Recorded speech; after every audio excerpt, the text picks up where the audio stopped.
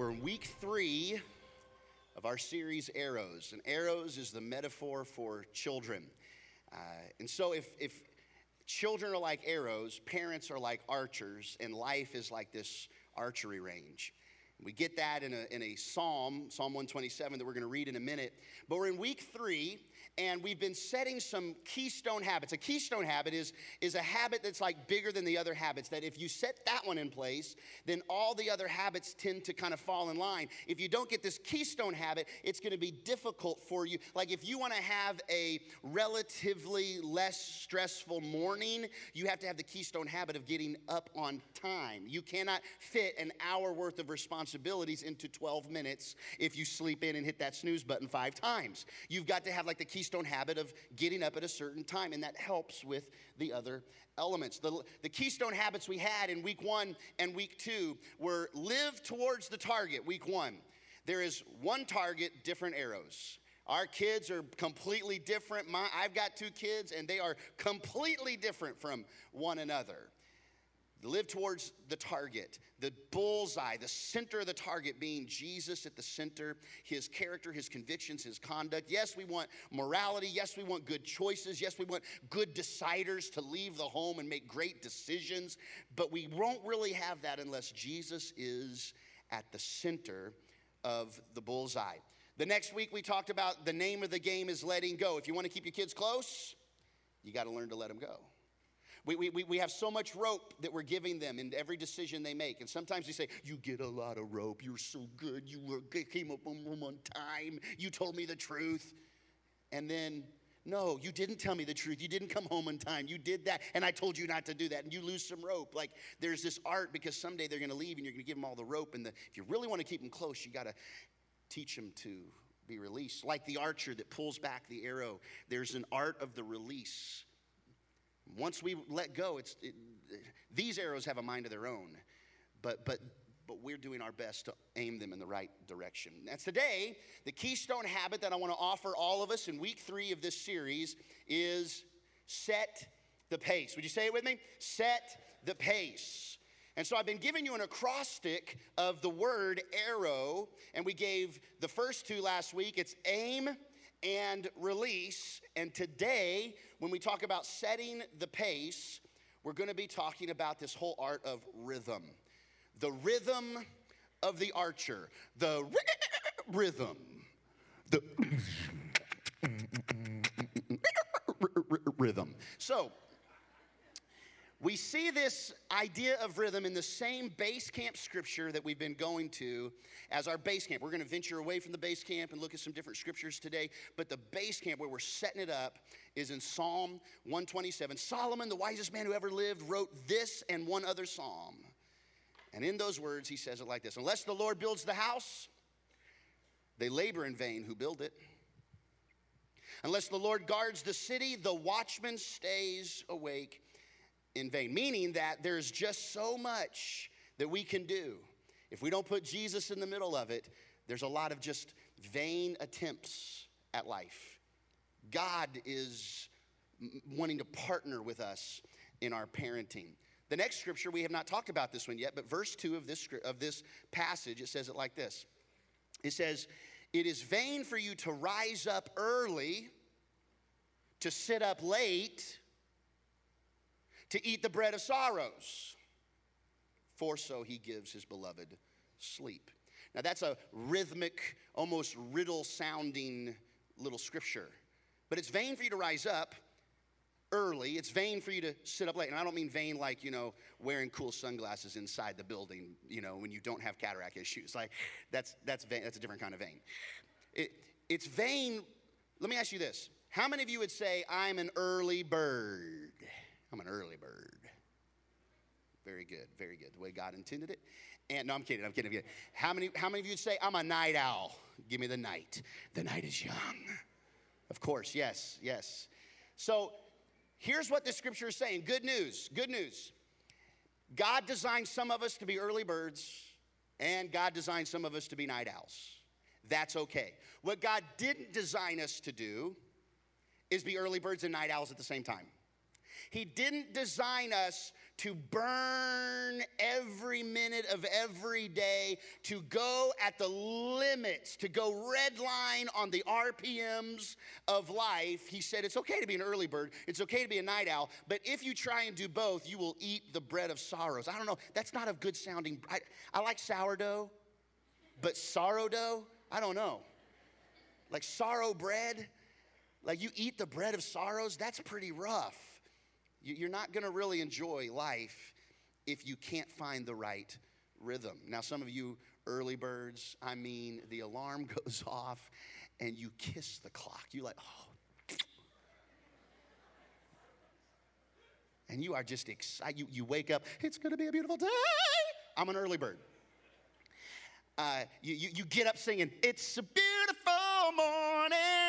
Oh, think I'll go outside for a walk. Anyway, so on my iPhone, I set that as my alarm. And so when my alarm went off in the morning for two days, it went, it's beautiful. And on day 2, my loving wife said in a very loving voice, why do you have that stupid, idiotic song playing at 5:15 in the morning? I said, oh, good morning, babe. Good morning. Turn it off. And some of you night owls, it's like, man, you get up, you're in your rhythm late at night, and before you know it, it is late into the night. Oh, Netflix did it to me again. It's like 3 o'clock in the morning, you're up. The other day, I got into this series about this documentary on this murder, and my wife gets up to get a drink of water out of the fridge at 3:30 in the morning, and she walks into the living room, and I'm sitting on the edge of my seat like this, and I'm watching. It's on a Friday, and this is on a Saturday morning. She goes, what are you doing? I was like, I gotta watch for the trial. It's crazy. Do you want to come watch? She goes, shut up. I'm not watching anything with you. Just you get stuck. I tend to be a little ambidextrous. I am an early bird, but man, I stay up late too. And I'm gonna tell you, that's not a good rhythm for my life. You've got to figure out how to find the right biblical rhythm. There is a natural rhythm. In fact, the Bible shows us there's a natural, write this down, there's a natural built-in rhythm of life we fight against to our own peril. In the day and age of a go culture, we have a hard time finding the right rhythm in different realities of what God is doing, of how God called us to live our life, how he showed us to model a biblical rhythm. So you can be up early, you can be up late, but if you do both, you know, you've heard like the burning the candle at both ends, or you might be burning your end with both candles. I don't know. But regardless, that's just going to end with somebody getting burned.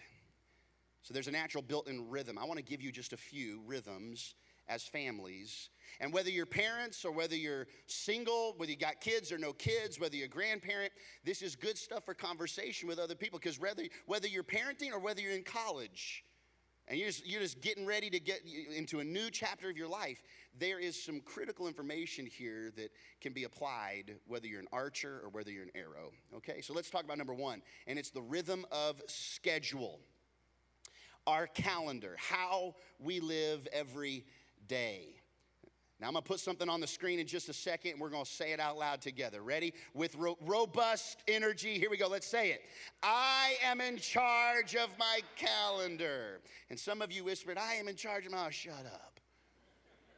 You don't understand my job. You don't understand my boss. You don't understand my life. My life is crazy. I am crazy busy. In fact, the words crazy busy have become like a merit badge. Have you noticed this? And I've been guilty of it too. And I don't want us to be guilty of this. Okay, Timber Creek, I don't want you to be guilty of this, because we tend to use crazy busyness of life as a way to somehow gauge effectiveness or goodness in our life. Like when someone says, man, how's the job? Oh, it's so busy. We think if we were to say, you know what, I'm really living in margin and I'm able to have some free time with my family, like that would be a less important thing to say. But like it almost validates us when we say, man, I'm spinning plates like crazy. I'm just spinning plates. It's crazy busy. Life is like, man, wheels off. I just can't get a break. And sometimes that's just being vulnerable with someone. Most of the time, we say that to inadvertently have someone say, man, hang in there, because we need the affirmation, because we weren't designed to live like that. We weren't designed to be crazy, breakneck, RPM redline speed. We were designed with space and boundaries. I've said this before, but you see the edge of this stage. That the edge of the stage is a boundary for me. And the closer I get to the boundary, the limit of the space I have up here, the more focused I have to be, not on what I'm saying, but where I'm standing. When I lose boundary, I have to start thinking more about where I am than what I'm doing, and it affects it causes stress. You're stressed. I can't hardly talk right now. And the more I get on the red line, and then I talk about it. Oh man, I'm just so crazy busy. I'm just living on the edge. Just things like this is not the way you're designed to live.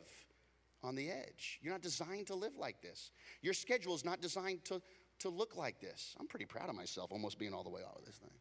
You got to get some margin in your life. Now, how do you get the margin? Man, I just got to find the time. Write this down.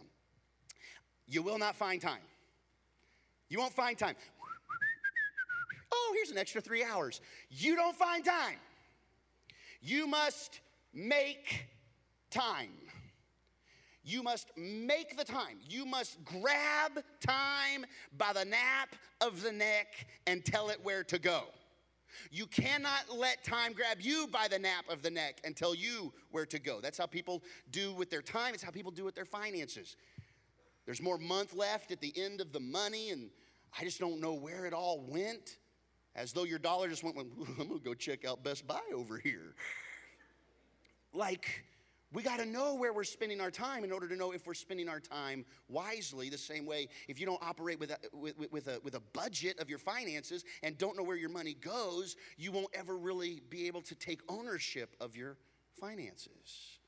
If it's not about finding it, it's about making the time. Now, here's the thing about making the time. You don't know my calendar. You have the same 168 hours that Abraham Lincoln and Martin Luther King Jr. had. You have the same 168 hours that Albert Einstein had. You have the same 168 hours that I have and your neighbor has. So you make time within that 168. And I'm telling you, we got to set our clocks to the rhythm that God shows us in the Word, set our clocks and set our souls to that rhythm. And you got to make the time. Now, what we're making the time for? Making time for more, man, if I could just make time for more Netflix. If I could just make more time to work on my Fortnite dances that oh, kids these days, man, it is awesome. It is crazy. Addiction at a whole nother level with Fortnite. You got to put the most important things. Time with God. I just was talking with a new friend I met at Starbucks just yesterday. And they were saying, hey, you're a pastor. I've been struggling with time with God. And I said, it's funny that you say that. I'm actually talking about that this Sunday. He said, I said, well, it's not about like finding, you got to make that time. You got to make it priority. You got to put it. Look at what the scripture says, Psalm 5:3. My voice you shall hear in the morning. Oh, Lord, in the morning I will direct it to you and I will look up. It was a priority of King David. In the morning. Now, some of you early birds are like, amen. And your night owls are like, I thought you just said, I'm not an early bird. It's hard to get up in the morning. 12:01 is the morning. 12:01 is the morning. You're good. You're good. So whether it's late at night, that's actually early in the morning, or whether it's early in the morning, you're okay whether you're a night owl or early bird. But you got to put the right things in the right order, the first things first. So here are the two questions I think we have to ask ourselves continually when it comes to our schedule. Number one is this: what do I want to add that I can't? When I think of the plates that are spinning, when I think of the time in my day, what do I want to add? I want to spend more time exercising. I want to spend time with God. I want us to find time to sit down and have a meal as a family together. I would like for us to be able to start the morning in the right way and maybe have breakfast. Or I do want to have just like a prayer with the kids at night. I would like to be able to sit down and just have a little me time and watch my little show for a while. I'd like to add some of that. I'd like to be able to add this or that or the other. You fill in the blank. What do you want to add that you feel like you can't? Because here's how you add what you can't right now. And it's the second question. You have to answer this question. What must I decrease or eliminate so I can? Because it means that there are things that take your time, so can you decrease it or eliminate it? See, sometimes it's not about like removing that entire sport. It just may be that you only play a certain season of ball. Or it may be that you do fantasy hockey league and fantasy soccer league and fantasy basketball league and fantasy football league, but you're not going to do the fantasy crochet league. Like you got to eliminate, you got to decrease something. So what can I decrease or eliminate? Do I have to be at the deer lease this many times in a week? Somebody said, yes, you do. If you really want to get that buck. Yeah. So we have a built-in rhythm that we ignore at our own peril. We fight against it at our own peril. You know, some of the first things to go is gathering together like this on a weekend, because many people work Monday through Friday and then they add on a Saturday with an extra shift, or you're Monday through Saturday. Some even have to work on Sunday because they work in a business that requires Sunday work. And so like it's like one of my relatives, they work on Sundays. They make it a priority to be at an early service, but they work just about every single Sunday before noon. But they make a priority. They find now a lot of people say, man, I have to go in at noon, so I'm just going to take that time on rest. And so what happens is we eliminate or decrease church time for rest time. And I'm saying, okay, you're going to give and you're going to take time in the morning to do this or do that or the other and not spend time with God. Like you're going to choose how you spend your time. And let me tell you this, your life equals the way you spent your time. Your life equals the way you spent your time. So what I'm inviting you to do is just evaluate how you're spending time. And you might be thinking about all the things you'd like to change, and this comes to mind right here. I would have to change my whole life. And what I'm going to say to you is, yeah, maybe. Because really, what is life when we kick against the rhythm that God has set for us? What is life? Are you really going to get everything out of life that you think you're going to get? If we're trying to march to the beat of a drummer who isn't God. Maybe there are some things you need to change. Man, my job just never lets me get to church. I'm just saying, could it be that it's time to sit down and have a conversation with your employer on that? I value this job, but I also value my church time. Is it time to consider a different career? If it means I just can't be with my kids. Yeah, I provide for them. They know that I have to work this hard job because I never get to see them, but I'm providing for them, and at least they know I'm providing. But I'm telling you that there's something about time, eye-to-eye time. What do you have to change? This isn't a sermon designed to stand on this proverbial soapbox and tell, like, I'm trying to figure this stupid thing out myself. Like I'm preaching, but I'm also I got 1 foot in the practice field too, because this is an elusive target. This is hard for the family that you want to provide for your kids. You want to do things with your kids. You want to make sure that you've got to have the right rhythm. Let me tell you one thing I'm trying to do lately is end a phone call, any text messages, or checking of email by the time I walk into the door in the evening. If I'm on the phone trying to take care of something and I walk through the door, my kids are already there and Janet's already there, or I'm beating Janet to the house and I'm trying to walk in and I'm still on business, I've all of a sudden set the tone for the whole house. And I want to invite you moms, dads, when you get home or when your kids get home or however this works in your pattern, that we we remember, we think it through, and I say, okay, I turn off the phone, or I stop the conversation, I'm in the car, and I think, okay, I need to give my wife and my kids my best. I need to give them my best focus. And that helps me set the tone of what that schedule might even look like in the house that night of the time. And it may just be getting them there and getting them dressed for the ball field, because we're going to have dinner on the bleachers. But nevertheless, it's setting the tone of recognizing the speed at which we're running and making the most of our time. Number 2, rhythm of discipline. Rhythm of discipline. All the teenagers in the house went, pfft, and all the parents in the house said, praise God, we're going to talk about discipline.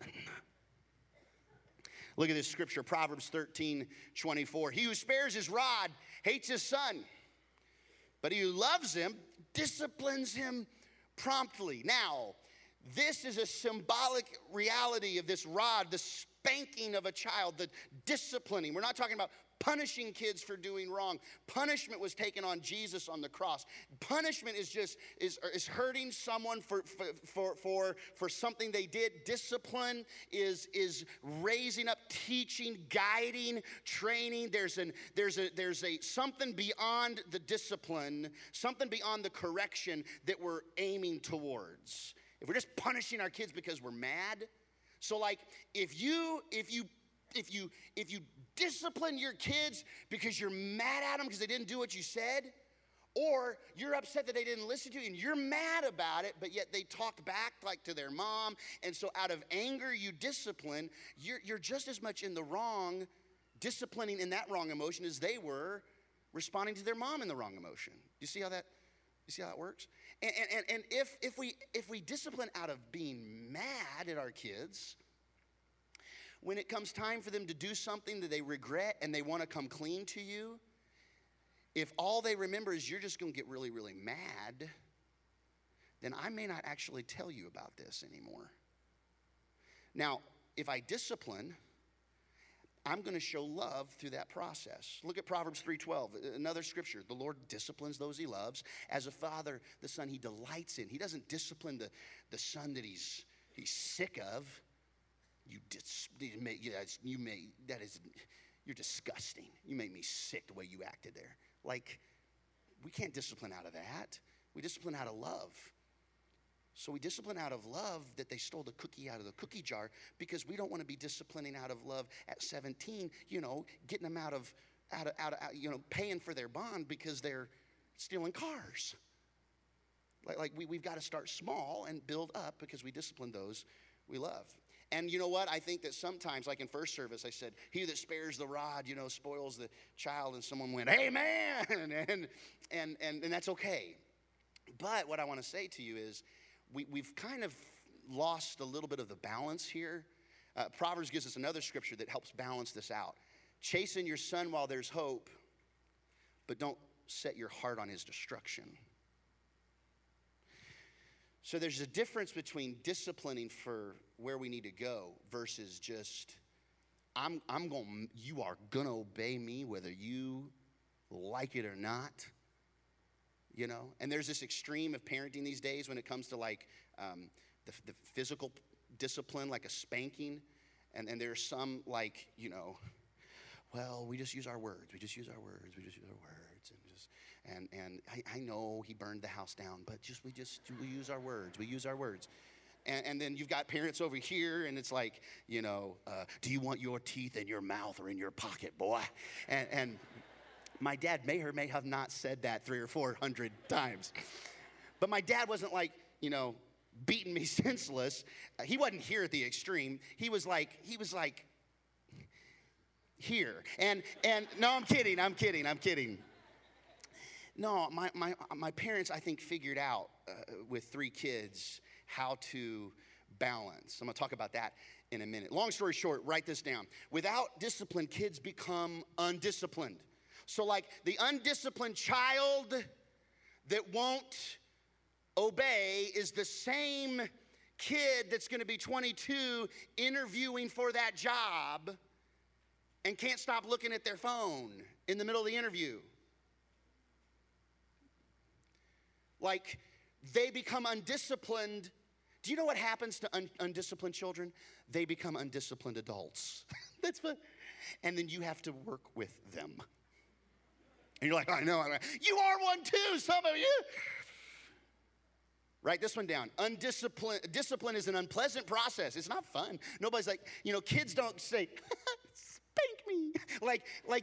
Nobody loves discipline. It's an unpleasant process, but it's towards a better outcome. And it's not just to discipline our kids. It's like the discipline of starting small, running your miles to get to a larger number to where you can finally hit that half marathon or marathon. It takes discipline to get to where you want to go. It's a better outcome, but it is an unpleasant process in real time. And I also want to say to you this one. Without follow through, they'll walk all over you. That's why he says, when you discipline, you spare the rod, you spoil the child, but he who loves their children will discipline them promptly. In other words, don't hold something over here that they did wrong, and then 3 weeks later when you actually have the energy, like it's going to be really inconvenient for you to ground them from their car, so you just let it go, because I don't want to take them to school all week. But then 2 weeks later, you got a little bit more time, like you're grounded from a car because of what you did 3 weeks ago. You know you did it. Like you need to attach the issue and the discipline together, not throw it out here randomly out here because you just all of a sudden decided to bring it up. Also, that helps them become older and not hash out other things that like their spouse did 3 months ago and adding that on to the issues. Are you following me? It's like without follow through, they walk all over you. It's like why counting to 3 it works until you have to start counting to 5. And then it works until you're counting to, like some of you are counting to 42. So help me, 41 and a half. And like if we don't follow through, they'll walk all over you. You've got to set the tone. Not that we're afraid of discipline, but that we are aware that there will be discipline. Again, remember, different arrows, one target. So the way my mom and dad disciplined me, they disciplined my brother a little differently, and then of course the youngest always gets like less discipline. Am I right? Yeah. All the younger children, all the youngest in the family are like, oh, that's not true. All the older and middle child are like, no, the middle child is just upset about everything. But the older one's like, yeah. Look, dude, listen to me. For my first car at 16 years old, I got a 1987 Ford Aerostar minivan. With 200,000 miles, it died every time I turned left. Every time I turned left at a green arrow, I had to throw it into neutral. Safety was the number one concern of my family, apparently. I had to throw it into neutral, restart it, put it back into drive, and go along. My sister gets like this really cool 2-door Toyota Solara coupe. I'm driving a minivan. Like it was not good. I made the best of it. Took out the seats in the back, put some bean bags in there, some subwoofers. Little party wagon is what it was, in a good way. Don't get your minds off on the wrong thing. But different arrows. What am I talking about? Different arrows, one target. Look. For my kids, one of them, if I just look at them, tears will well up. One of them will say, hey, I need to tell you something. I did something wrong. Let's talk about it. The other one, like, bring it. Bring it. Let's just see how you could what, yeah, I'm on my phone, but you're on the phone too. I know you told me to get off the Xbox, but yeah, I saw you texting and driving the other day. Boy, child, do you want your teeth in your mouth or in your pocket? Different arrows, one target. We got to find the rhythm of discipline. Like some things, guys, let it go. Like, let it go. Show your kids some grace, but know when to show grace and when not to show grace. Grace is a part of the goodness of God, and it needs to be the goodness of your parenting. Oh, stay in line. It's going to be straight up boot camp in this place. Lighten up. But like for the other person, it's like, oh, you know, they killed 2 people. Boys will be boys. Like get some, take them, send them to boot camp, okay? Number 3, rhythm of rest. Rhythm of rest. We are going, and an early bird has got to know when to put it down and when to get up. A night owl needs to know when to rest. It's another merit badge. It's another merit badge. Man, I got this many weeks of vacation, but I'm only able to use like 3 days. We think that's good? You think that's good? And employers, they think that's good? You're going to wear out your people. You're going to wear them out. They need to take time off. Somebody talk to my boss, please, talk to him. I mean, Scripture's very clear in Ecclesiastes 10. A dull axe requires great strength.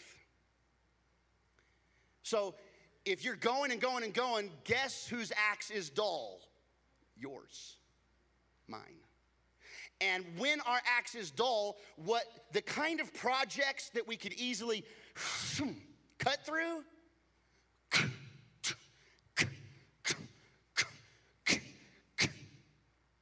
because the axe is dull. Man, we should have been able to read through that and sent that report in, but wonder what's going on Facebook over here. Rhythm of rest. So the Bible says, be wise. Go back. Be wise and sharpen the blade. Be wise and sharpen the blade. And so for some of us, the way we sharpen the blade is another leadership development conference. And that's okay. You need to be sharpening your mind, sharpening your skill set. But one of the things that we undervalue, that we need to stop undervaluing, is time to sharpen the blade with rest.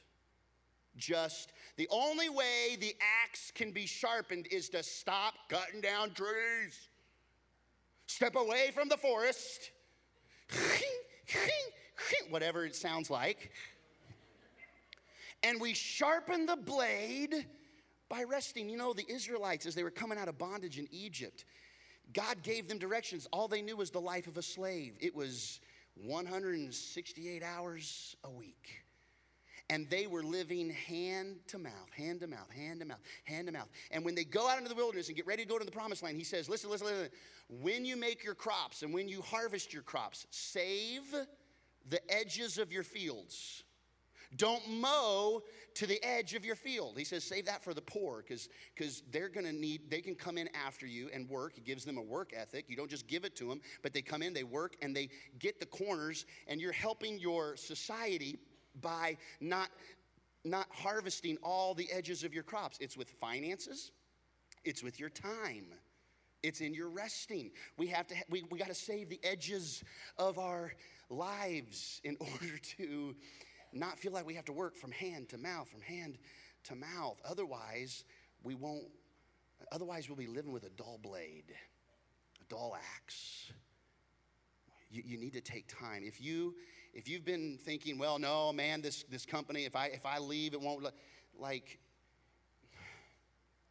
you've got to find time to rest. I've got to find time to rest. My family, we've got to find time to rest. The coach of the U.S. archery team, Coach Keesick Lee, he wrote about breathing. You got to have breathing room in your life, but he wrote about breathing when it comes to archery. And I found this on a website early this morning. Look at this quote from the U.S. archery Olympic team coach. Here he goes. Here's what he says. The correct method of breathing is an essential part of the archer's system of control. You feel like your life's out of control, maybe you're not breathing. Maybe you don't have enough limit between the edge of your stage. Most archers know less about the proper method of breath control than any of the other fundamentals. So when we think our axe is dull, what we do is we try and fix our stance and we swing harder, or we go to a different tree, Or we try, instead of going to the actual fundamental of sharpening or breath control he's talking about, most archers know less about the proper method of breath control than any other fundamentals.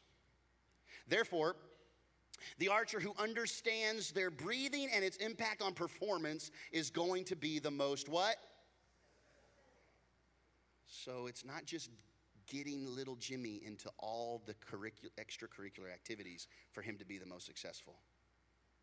What seems foreign to us and unconventional is that your kids need just as much time resting and not doing some stuff than they need time filling out scholarship applications. They've got to learn that art too. He goes forward and says, bear in mind, an anxious mind cannot exist in a relaxed body, or a quiet mind cannot exist in a tense body. Thoughts associated with worry and anxiety affect heart rate, muscle tension, and breathing rate. If you're walking around worried all the time, it's going to affect your rest. Worried about your kids, he shows us a rhythm built in to life. He says this change in muscle tension and breathing rate will have a negative effect if you're worried and stressed out all the time. It'll have a negative effect on an archer's fine motor coordination, focus, center of gravity, and timing, all critical components in archery. In other words, mom and dad, just mom, just dad, grandma, grandpa, aunt, uncle, you name it, listen to me. If you can't show your kids how to breathe and rest, it's going to affect your release. It's going to affect how they live life. It's going to affect what they think is most important. Are you with me this morning? I mean, you may not get anything out of this, but I'm getting stuff off my chest. Like, I got stuff to do. So let me finish with this idea of the daily rhythm. What if we could find some anchor points to a daily rhythm that may look a little different for your family because you have different age kids or different responsibilities, or your job is different. Your job is 4 on, 3 off, or your job is 7 on, 7 off, or your job is 7 on, 7 on, 7 on. Or regardless of what you're doing right now, whether your kids are old and out of the house, or whether you're just little babies, like the little 1-day-old that I prayed over last night in the hospital. And I said to them, oh, before you know it, it's not going to be day 2, it's going to be year 2. Before you know it, it's like before you know it, they're going to be running around like they're just coming out being circumcised, and now they're going, before you know it, they're going to be running around like crazy. Cherish those moments. So what if we could figure out a daily rhythm, and where's the best place we could look? Dr. Phil? No, how about the Word of God? So Deuteronomy chapter 6, God says to Moses, they've been 40 years in the wilderness. They're about ready to go into the promised land. And Moses says, tell them this. So God says, Moses, tell him this. And Moses says, here's what we got to do when we go in there.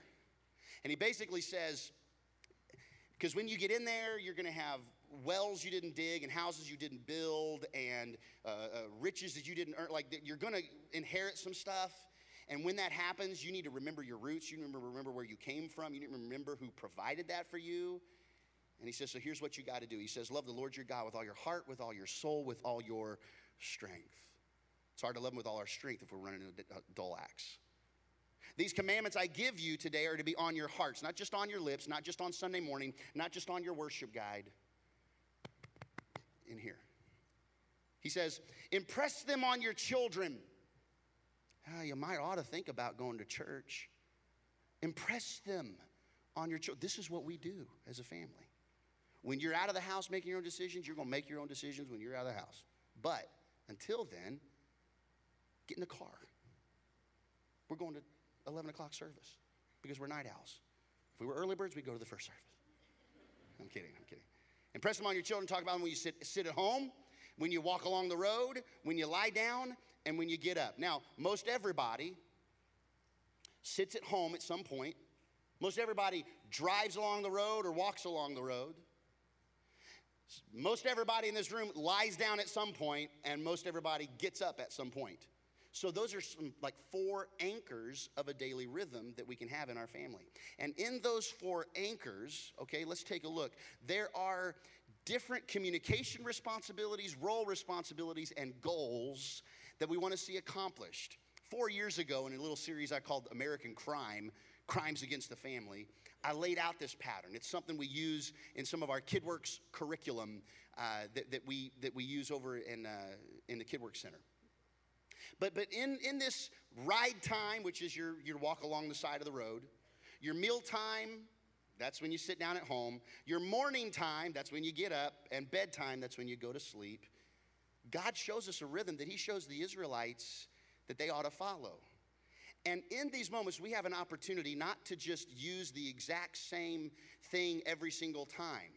Like, we have a diverse opportunity to connect with our kids in communication, in the role we have as a parent, and in the goal we're trying to accomplish. So let's talk about communication. I want you to write these things down if you can. At ride time, the communication is casual. Hanging out. Let's get in the car. Let's go to school. Hey, we're getting in the car. We're going to play. I'm going on a picnic. I'm going to bring, whatever. Like casual hangout conversation. You might listen to Kid Craddock. No, we just listen to Adrian Rogers in our house, bless God. But you might listen to Kid Craddock in the morning and beat the bank. Or, just me? Okay. So you might do that, or you might have a conversation, you might talk, you might laugh, you might sing a song together. It was on the ride to school one morning that I leaned down to grab my phone. It had fallen on the floorboard. I kind of swerved a little bit. I passed a cop on the side of the road, police officer, and my daughter said, "Oh, you're going to get stopped by the cops if you look like you're drunk driving." And I said, "Oh, well, hopefully they would know that once I would just tell them." He said, "Well, how would they know that you weren't drunk?" And I said, "Well, if they stop me, there's some tests, maybe have me walk in a straight line, or put my finger to my nose, or look at me, or smell me, or whatever. Maybe the ABC's backwards." And my daughter says, "ABC's backwards? I don't know the ABC's backwards. What if I get stopped?"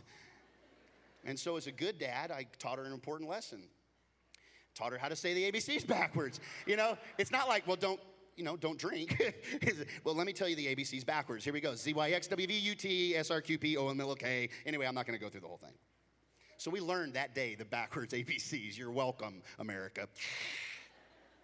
Casual conversation is in the car.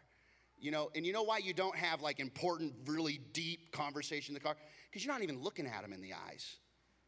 I mean, you might say on occasion, "Look at me in the eyes in the rearview mirror." You might say that, "Look at me in the eyes." But like that's not the place for intimate conversation. It's time for just being together. Mealtime is more of a formal discussion where we sit down and we take that time and we talk about stuff. We talk about grades. We talk about where we're headed. We talk about life. We talk about what's going on in school. We talk about what's happening next. We talk about a couple weeks. We ask questions.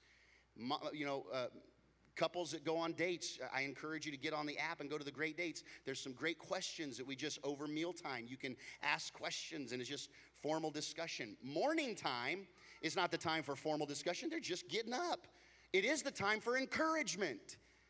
It's the time for encouragement. When I was a kid, my mom would come into the room and would sing this little song. "Wake up, little Susie, wake up, wake up." And I always thought that was a little weird. Like wake up, little Susie. But anyway, give me a complex. Because it's going to be a great day. And when I was a little kid, I was like, "Hey, Mommy, I'm so excited, I want to play." But when you turn like 8, you're like, "Please, don't sing." We did exactly. And so morning time, like we like to do that too. And have this song that we would sing our kids, and we sang it to Sage and Graham. We don't sing it anymore. They're old enough that now they're like, "Give me in 5 more minutes," But we used to would get both of them, and I'd just start doing a little massage on their back to the rhythm of the song. And we would sing this little song. It was an old worship song, but we changed the words, and it was "I love you, I love you, I love you, I love you, I love you, Sage. I love you, I love you, I love you, I love you, I love you, Sage. Bah, bah, bah, bah. Since you have come into your mommy and daddy's life, we love you more every day.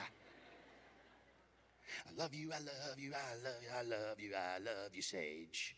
And then when Graham is born, it was like, I love you, I love you, I love you, I love you, I love you, Sage and Graham. I love you, I love you. No, I'm kidding. It wasn't like that. It wasn't like that.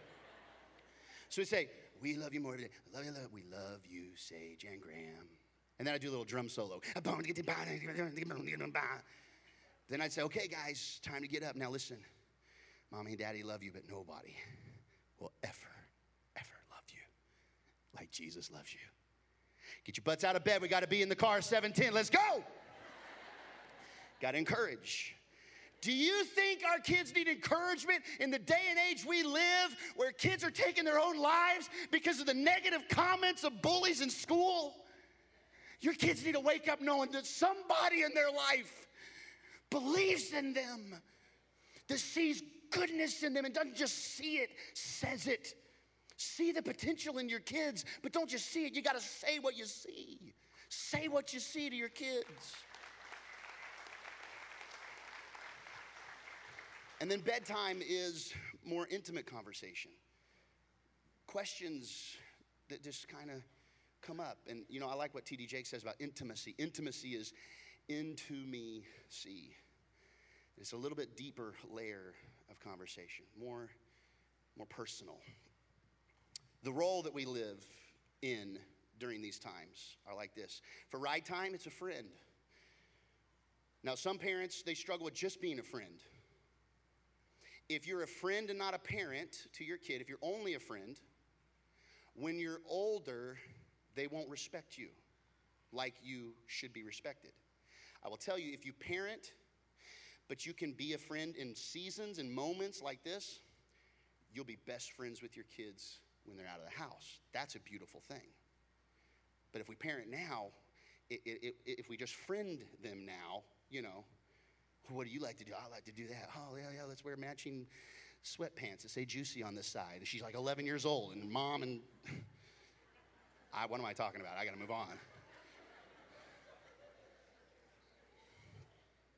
I just want to be in my daughter's life. Oh, God. Next one. Teacher, mealtime. You're more of like teaching them, and it's talking, it's formal discussion. Hey, this is what we value, or I know we said we need to do this. Here's why we said we need to do that. No, this is why we're not going to do that today. Okay, there's time for that to be teacher. If you're always a teacher, they're never going to see the friend side. If you're always a friend side, they're never going to see the teaching side. Morning time, you are a coach. I'm not talking about put the hat on and blow a whistle when you walk in the room. Hup, 2, 3, 4. But again, it's pulling out the goodness of them. And then bedtime, there's more counselor. You're hearing and you're listening. Oh, that our kids would know we will listen to them when they talk. We'll listen to them. And then the goal of these is in ride time, you're just interpreting life together. You're interpreting life like you're understanding their lingo. What does that mean when you say that on text? And oh, that's what it means. That's ridiculous. And you're interpreting life. Like my dad had some ride time with me. And when I was a kid, Mom would say, hey, supper's almost ready. Dad would say, hey, we're going to go to Food for Less and get the dinner rolls. We'll be back in about 15 minutes. And I remember one time my mom said, oh, we have dinner rolls already. That's okay. We're going to get some dinner rolls. And my dad gets me in the car, and he's like, so, son, I want to talk to you about pornography. And I'm like, I thought we were just going to get dinner rolls, you know. But, you know, he had to start the conversation. When I was younger, I would start the conversation. I remember in second grade, James came out of the bathroom, and we were sitting in Mrs. Hudson's class, and James came over to me and said, somebody wrote the F word on the bathroom stall. I said, what? They wrote F on the bathroom stall. Forgiveness. What did you think I was talking about? No, the F word. I said, they wrote on the bathroom stall. I said, they wrote on the bathroom stall? He said, yes, they wrote on the bathroom stall. I said, what does mean? He says, what do you mean, what does mean? It means, I know, but I don't know what means. And James in second grade is, I don't know what means either, but I know it's really, really bad. So on the way to school the next day, I said, Dad, what does mean?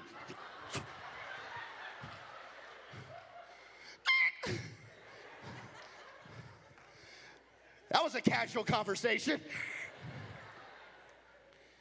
He says, what do you mean, what does mean? No, I'm kidding.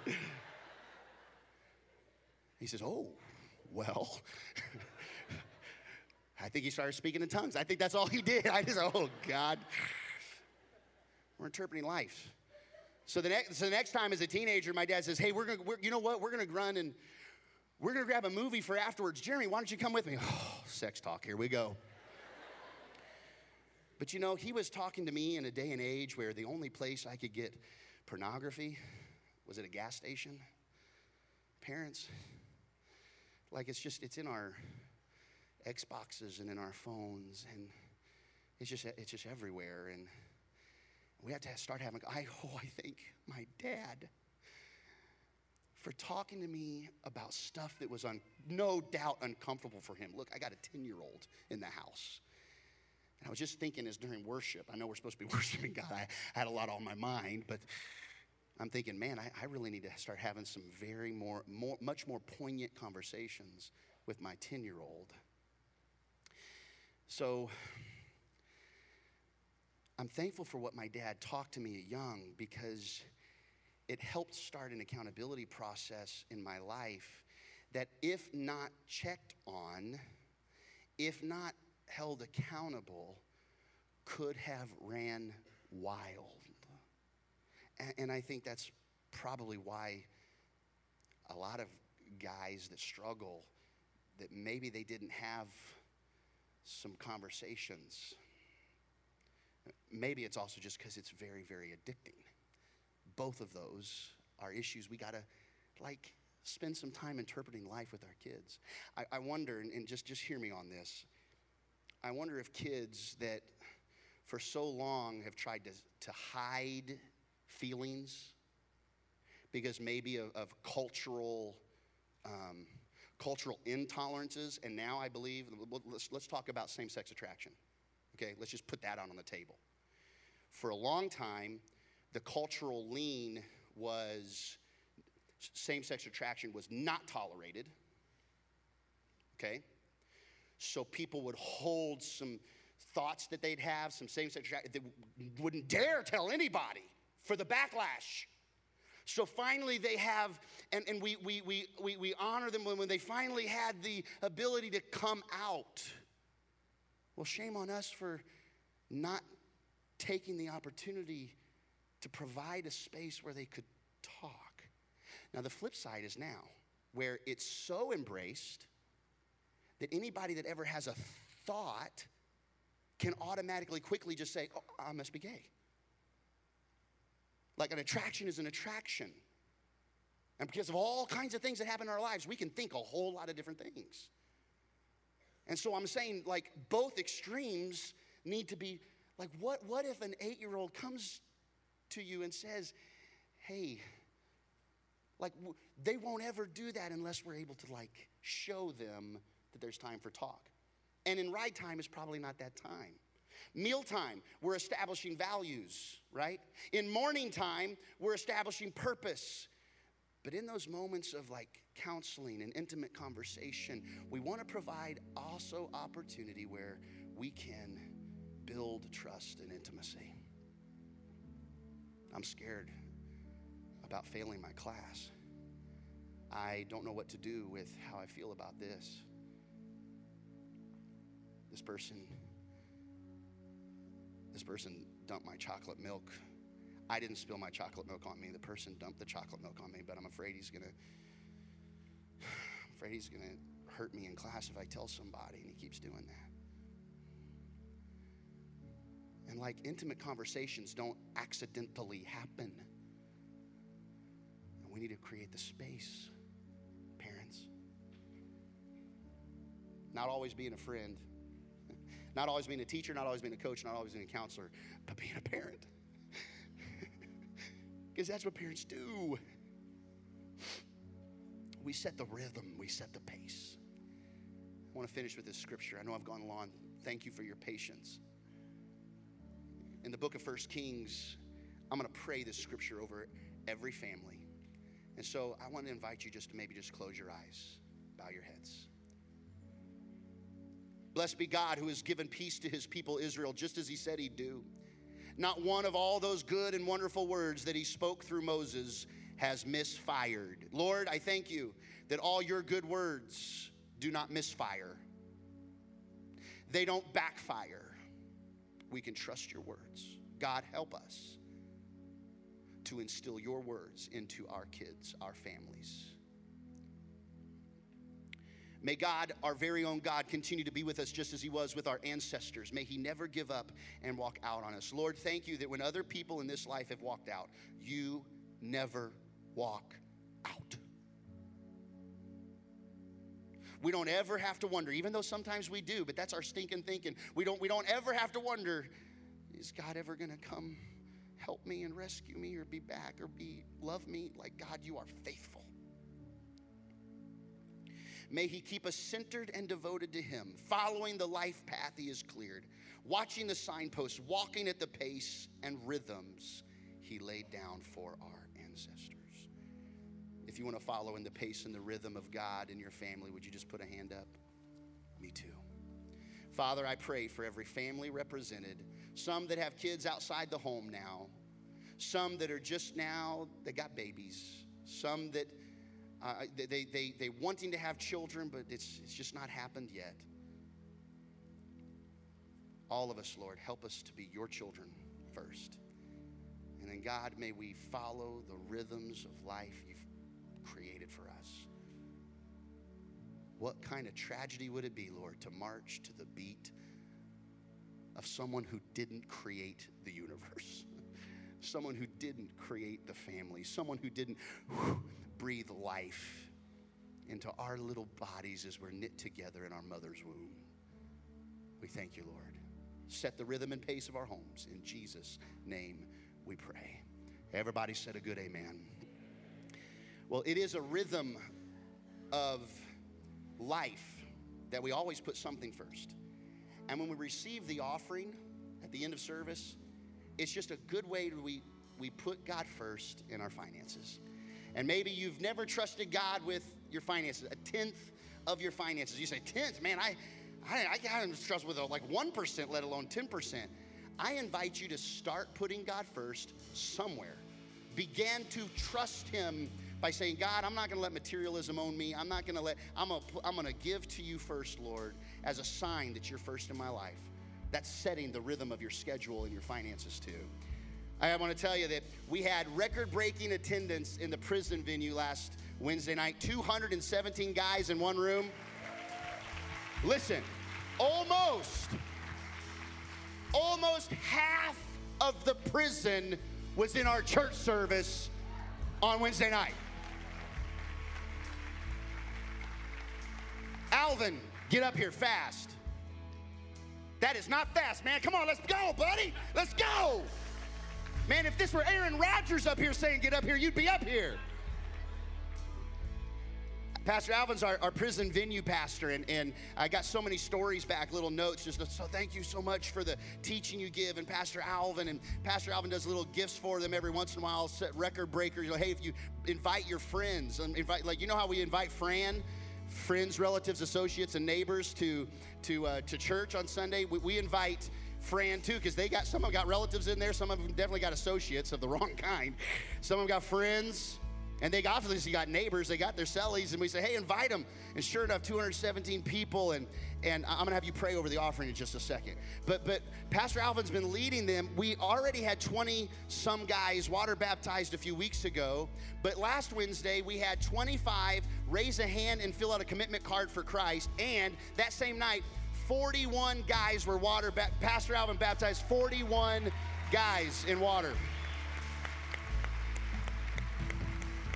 It was crazy. And you know what? We gave them all Krispy Kreme powdered donuts and chocolate milk. They were elated afterwards. And I said to them as we were talking, I said, hey, you may have come in this room just because you heard we were giving out donuts and chocolate milk. And I want you to know, we're glad you're here.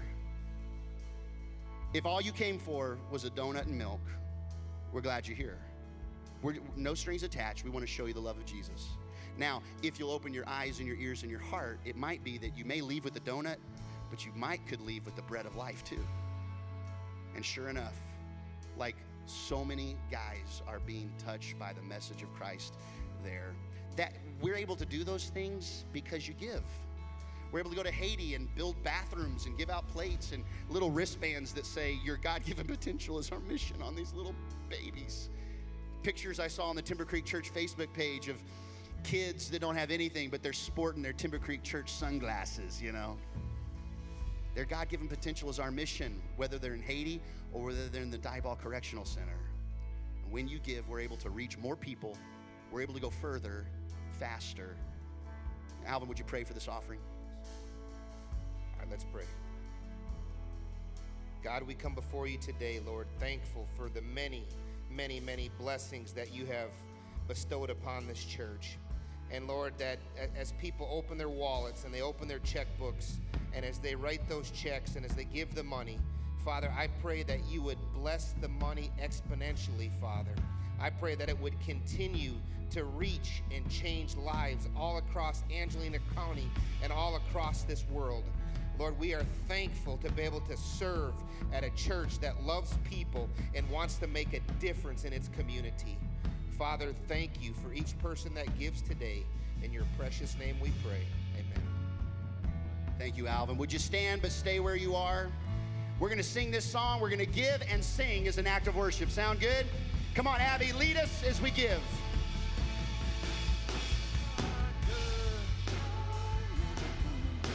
You're never gonna let me down. You're never gonna let me down.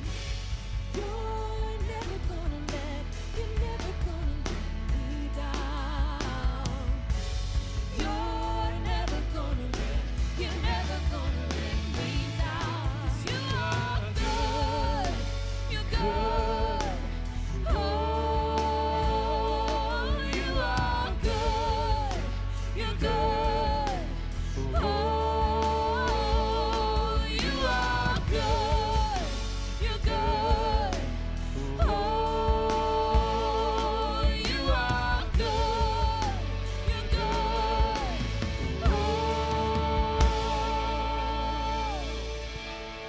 Thank you so much for being here at Timber Creek Church. I'm just going to speak a blessing over you right now. Father, we just pray right now that everything we've learned today, God, would you just challenge and remind us to not just be hearers today, but to be doers. God, may we as a church apply at least one truth that we learned today so that our lives would better reflect what you want them to be. God, now I pray that you bless every person and keep them. Oh God, may your face shine upon them. May you be gracious to them, turn your face towards them, oh God, and always give them your peace. And it's in Jesus' name I pray. And everyone together said, amen. God bless you. Have a great week.